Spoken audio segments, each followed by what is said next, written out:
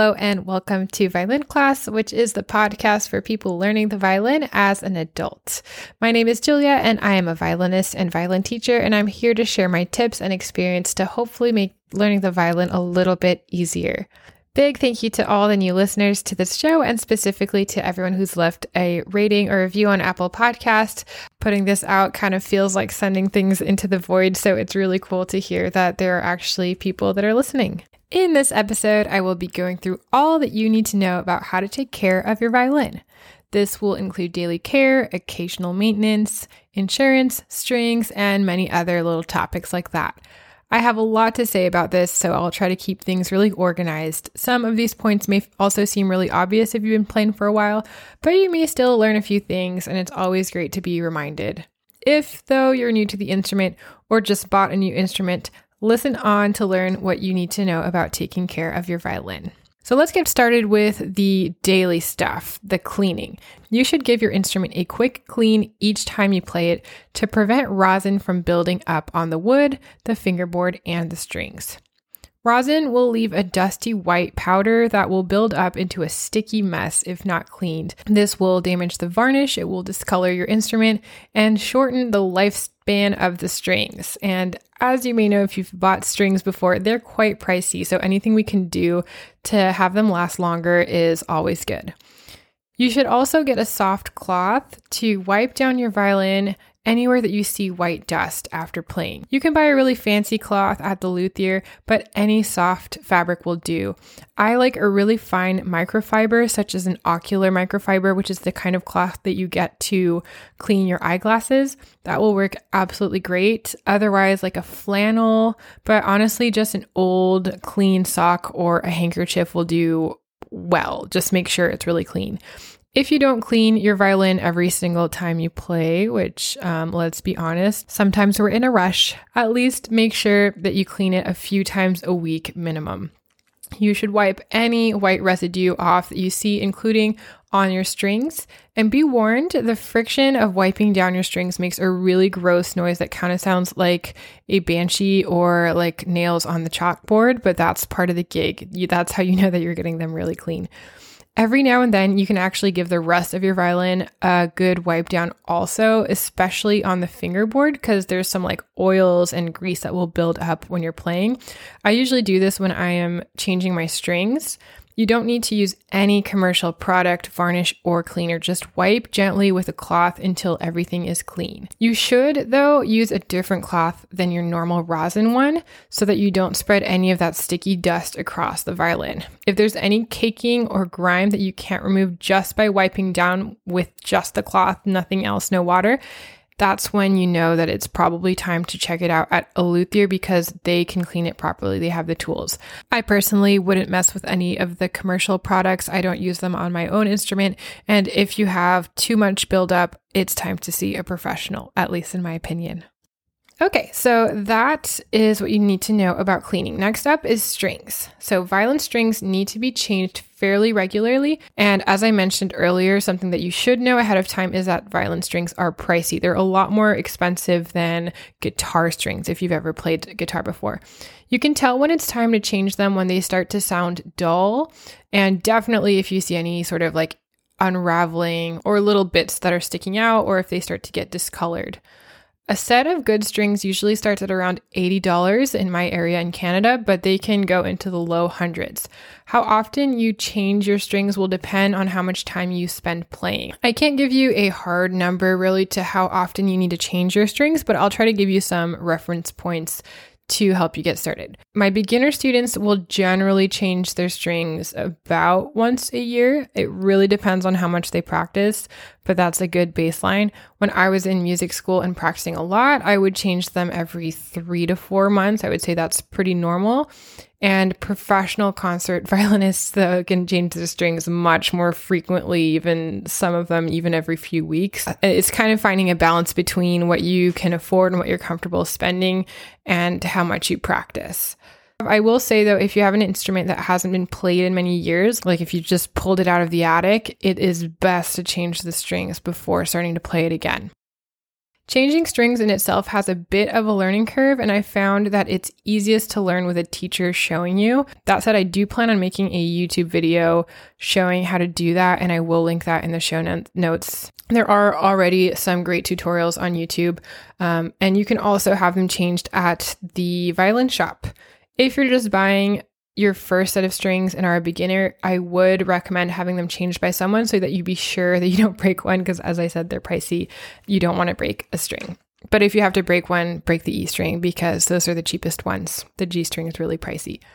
Okay, so next up, let's talk about the bow. So the horsehair on your bow needs to be loosened after every single time you play. That's super important. You should never put it back into your case with tightened bow hair unless you plan on playing again in like 2 minutes. For me, for instance, I'm taking my violin in and out of the case like constantly all day between practicing and teaching, and I will loosen that bow hair every single time. If you keep your bow hair tight, the tension of those hairs will cause the bow stick to warp, which means it will pretty much permanently get twisted. This can be repairable in a mild case, but it can also cause irreparable damage to the wood. And plus, if you get it fixed, you have to pay for that too. And it doesn't really take that long for a bow to warp as well. And again, as you know, bows are expensive, so it is best to take those 2 seconds to loosen it when you're done playing. You should also avoid touching the horsehair as much as you can, as the oils from your fingers will start to turn the hairs black, and this will actually affect your sound. Your bow hair needs to be changed from time to time by a luthier as well. I get mine changed about once a year on average, but if you're playing, let's say, an hour a day or less, it should last a little bit longer than that. You'll know your bow is ready to be rehaired if your sound is dull, if there's a lot of black buildup on the hair, or if you've lost a lot of bow hairs, or if you find that you're like constantly having to put rosin on it and it doesn't really give you that like rosiny feeling. If you're playing with a cheaper bow that's under $100 though, it may not be worth it to get it rehaired, as that repair goes for about $80 to $90, at least in my area. So now let's take a look at professional maintenance. When is it time to go in to see a luthier? Violins are fragile and they can be quite finicky, so there's some maintenance that's definitely best left to the professionals. If you're playing on an older instrument or have had an instrument for a while, it's good to just go in to the luthier every now and then to get a tune-up. Many luthiers will give a free consultation and they'll tell you the work that needs to be done, and more importantly, whether or not it's urgent. You can think of it like getting your car tuned up. There might be some repairs that you need to get done now just to keep your car healthy, but there could be some that, for instance, you have to do in the next year or so, and the luthier will be the one to tell you that. I usually go in and get my violin checked for every year or two. I'm actually pretty overdue for one right now. Things have just opened up here in Canada with COVID, so I'm looking forward to going to meet with my luthier so that they can help me get my violin in better playing condition.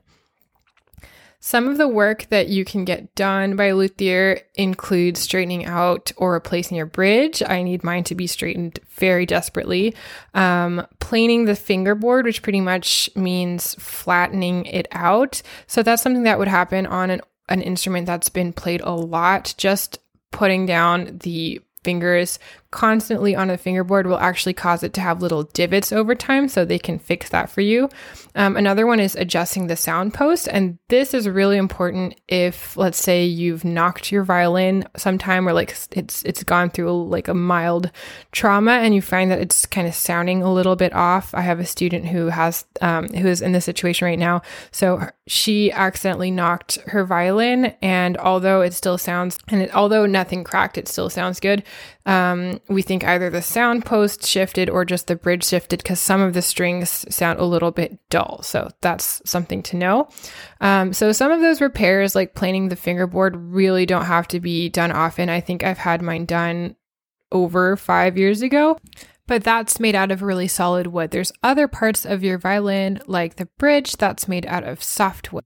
And just from tuning it and the tension of the strings, that bridge can really easily warp and shift around.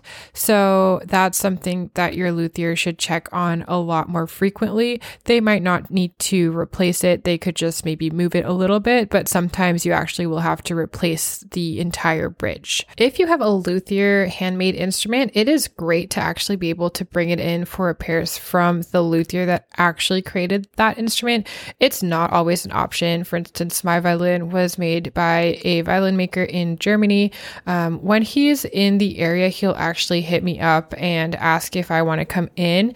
I haven't actually been able to meet with him since I've acquired the instrument, but that's something to note. The creator of the instrument will really have put their sweat and tears into it, and they'll be able to care for it in like a very personal way. But that said, any luthier will be able to take great care of your instrument. Anyways, all that to say, keep an eye on your instrument and get it checked if there's anything you're not sure about. To summarize, in general, when should you see a luthier? If you notice any changes in the tone of your instrument, or see any visible changes, or have knocked it accidentally, you should definitely go to the shop. And if you have just acquired a violin that's maybe older, you're not sure of the origins, or you just picked up a violin that you used to play years ago but haven't played in a while, you should go to the shop. If you're unsure, you should call them and just ask them if it's worth coming in or not. That will save you time as well. Next is talking about humidity. If you live anywhere with any sort of intense climate, you should keep a humidifier or a dehumidifier in the room where your instrument is kept. The optimal environment for a violin is 40 to 60% humidity, and the easiest way to know if that's what you're providing for it is by getting a humidity meter. So a lot of cases will actually come with one. They're not always super accurate, so it's a good idea it could be a good idea to purchase one for whatever room in the house that you store your instrument. If you don't have a meter, a good rule of thumb is paying attention to your skin. So for instance, in Canada, it gets really cold. So we have the heating up really high, which makes the rooms really dry. And so my hands will get dry if I don't put cream on them. That tells me that the environment is probably also too dry for my violin. So I should put my humidifier on. But I actually have a meter, so I don't have to guess. But that's a good rule of thumb for you if you don't have one. I love my humidifier. I actually got one at the thrift store for under $10. So if you're on a budget, I would recommend checking that out first. But otherwise, you can definitely get one anywhere online. And I'm not kidding about this. Violins can actually crack if they get too dry. And if they get too humid, they can go moldy too. I have seen both instances happen before. They also sell little gadgets that you can put in your violin or in your case to humidify it. I can't think of the name off the top of my head, but I'll link some of those in the show notes as well. The next thing I wanted to mention is insurance. I did talk about this briefly in my last episode, but it is worth going over it again. If you just dropped a few grand on a handmade violin, you should definitely get insurance for it. Call your tenant or homeowner insurance provider and ask them to cover the instrument as valuable as if it were a piece of art or a piece of jewelry. If you play semi-professionally or your instrument is worth a lot, so let's say like $10,000 or around there, your tenant and homeowner insurance probably won't cover it. So what you should do in that case is get it appraised by a luthier if you're not sure how much it's worth, and then you can go to a company that will insure your violins separately. Those can cost a few $100 a year, so just letting you know so you can plan accordingly. So that's insurance. This next tip sounds really obvious, but I have to repeat it all the time, so I'm going to say it now. Keep your instrument in its case and keep your case closed. I know it looks really cool, but don't put any of your valuable instruments on a wall or hang it on your music stand. So if you follow me on Instagram, you will see that I have some instruments up on my wall, but those are not valuable instruments. I have a mandolin that's worth about $100 that I don't play very often. It's not worth much, and I'm really not worried about it cracking or anything, so I keep that up on the wall. But I would never put one of my violins on the wall. You may see some violins out on display at the luthier, but those rooms are very carefully controlled for temperature and humidity. And plus, many of those instruments are actually rotated in and out regularly. They don't necessarily live on that wall. At home, the best practice is keep your instrument in its case, which will protect it from accidents, especially if you have pets or kids. It's also a contained environment where you can easily control the humidity level if needed. And then when you're done practicing, close your case. Closing your case helps avoid accidents like having a music stand fall on your violin or stepping into one. And then also when you're putting your violin in your case, make sure you're actually closing the little attachment that goes around your neck. So that's usually like a little Velcro loop thing. Just always put it away properly. If your instrument isn't super valuable, I think it is fine to keep it on your wall, but just be aware that it's not the best place for it. I just want to touch on weather because it is winter here in Canada. So don't keep your instrument outside or in a car. You should, of course, keep your violin out of the elements, including the sun. And apart from the occasional outdoor gig or to travel from one place to the other, I rarely ever bring my violin outside. And actually, I think I can speak for most violinists to say that we hate playing outside. If it's too hot, then our fingers get sweaty and it makes us sound bad. If it's too cold, our fingers get cold and it also makes us sound bad. So generally, it's very much an indoor activity. If you live in a cold climate like me, going from a very cold outdoors into a very hot and dry indoors can cause your violin to crack. So you should also, you should be careful about that. You should also be careful about not leaving your violin in the back of your car in the trunk. Like, let's say if you're stopping for groceries on the way back for your lesson in the winter or the summer, it is best to bring it inside with you if you live in a very extreme climate. As far as cases go, and this is kind of jumping off of that, there are ways you can add insulation to minimize this kind of thing. So depending on your type of case, you may need to add a few layers of insulation. I have a hard shell case that's light and great for travel, but it offers very little in terms of insulation against the changes in temperature.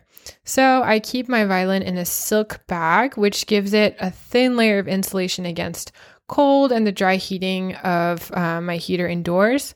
Plus, my cats like to sit in my case, so this keeps my violin free of cat hair and dust and just random stuff that would accumulate in the case. You can get a really nice hand-sewn silk cover on Etsy, but a budget option that I like to suggest to my students is to actually just make one yourself out of a silk scarf that you can usually get for really cheap at a thrift store.